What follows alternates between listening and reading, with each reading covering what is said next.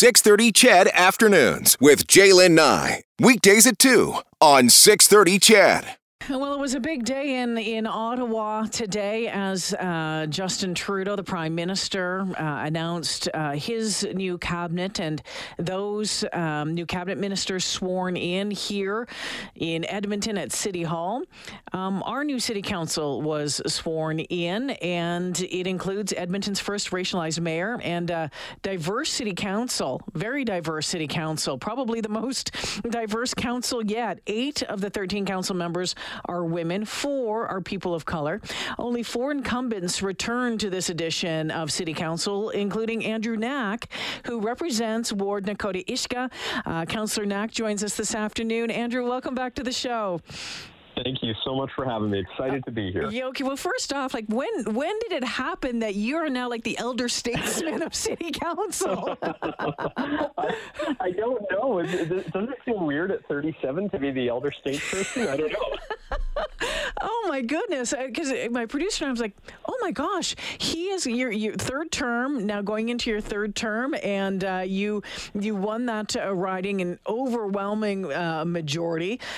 Feeling good, looking good going into this. Andrew, give us an idea what it was like to watch that ceremony today, to take part." You know what? It was surprising, being that it was the third time. I sort of thought, like, oh, this, maybe it's not as big of a deal, but I was still overwhelmed and excited.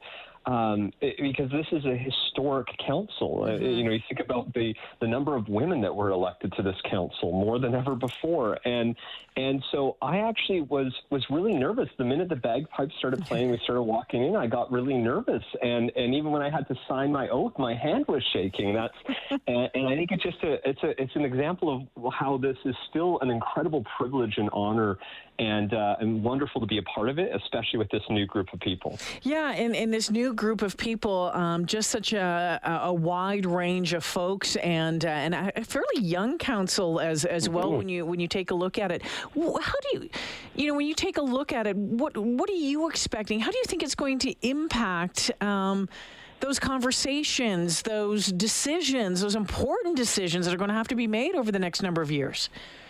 I think one of the most exciting things about having so many new voices is it allows us to operate differently than we've ever have before. I mean, even when I got on 8 years ago, there were 5 of us that were new, but there were still so many long-term people who had been there.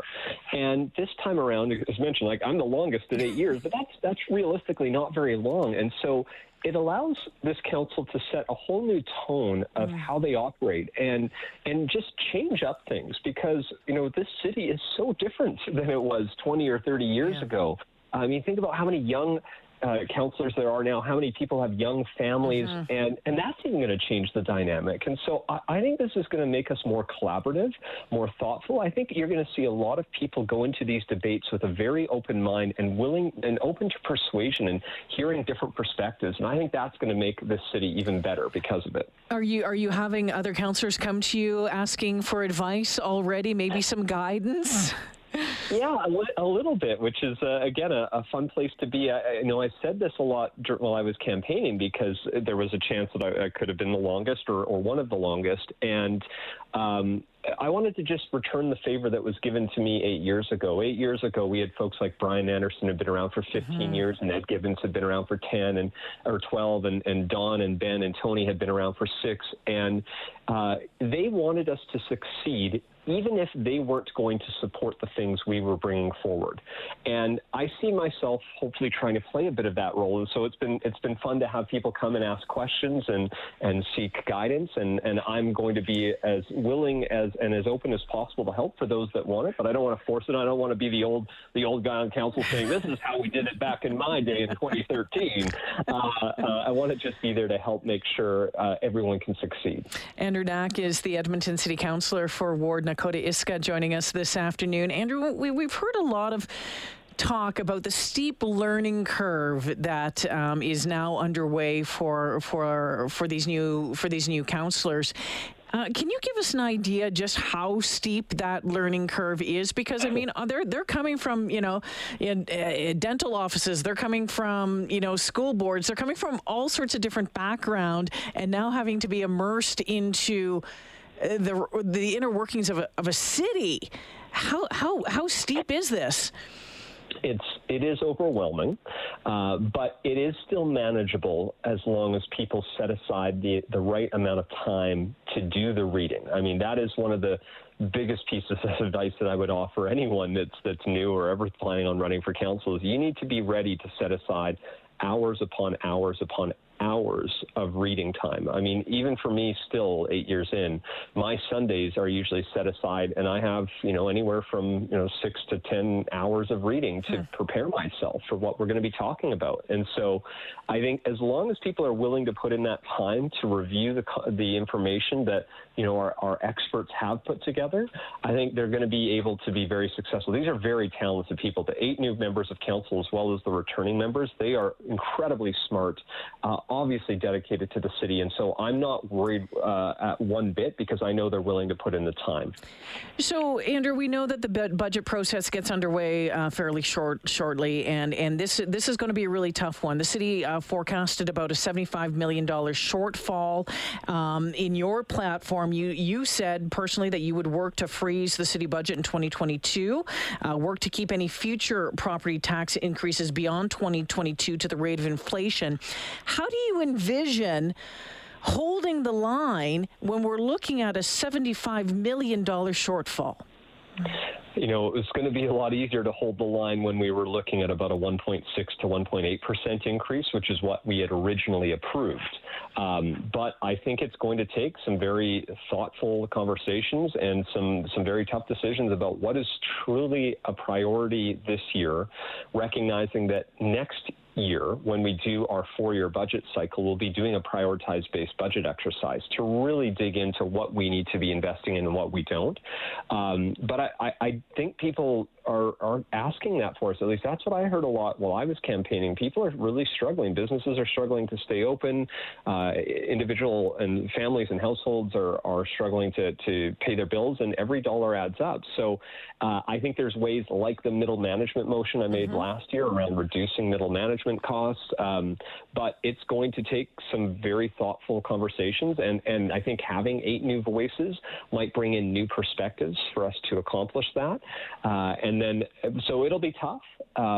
I think we need to work very hard to do that and then set ourselves up for the next 4-year budget where it'll be, I think, a lot easier to change up our priorities. When you look at the financial situation, but you're also looking at the needs of a growing city and a city that continues to develop new communities and the needs of those growing communities, how creative are we going to have to get with looking at new funding streams, different ways of financing projects? We're going to have to be incredibly creative. I mean, it starts with things like, I talked about one of the rec centers, the Lewis Farms Rec Center in the West End, and can we partner with nonprofits?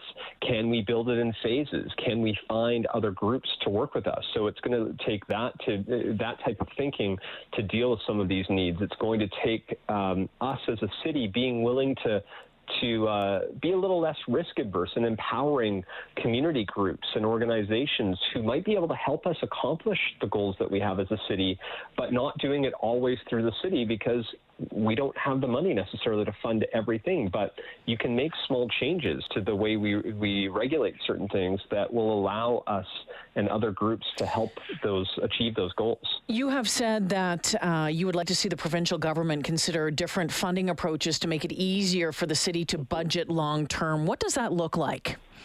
I think there's a few things that looks like, and truly, the easiest thing to do would be to return the fiscal framework from the big city charters that was originally approved unanimously by all parties, including the UCP. And then after the election, even though they had committed to keeping it, went back on it. So I think that would be the easiest thing. Just return back to that, because you promised it. You might as well deliver on what you promised. If for some reason that's not going to happen, I think the alternative is looking at something like the education tax portion on your property tax bill. Most people don't realize, I mean, we look at the final number on the tax bill. We don't often look at the fact that there's a large part of that is actually collected by the city but remitted back to the province. And I think one of the ways that could provide us a bit more stability is just allow the city to collect and retain that, and then stop doing a lot of these different one-off grants. Give us the steady, more consistent funding, and then let us as a municipality and the local elected officials determine what those priorities are, instead of having to constantly apply for different grants, which adds bureaucracy and red tape. And we know this government provincially doesn't like red tape. So, get out of the way and let us do the work. And I think that's going to be better for them if they don't want to go back to the fiscal framework in the city charter. Andrew, we'll have to leave it there for this afternoon, but a lot of work ahead and a lot of tough conversations and some tough decisions, I'm sure. Let's talk again in the next little while, and we'll get an update on what's going on, okay?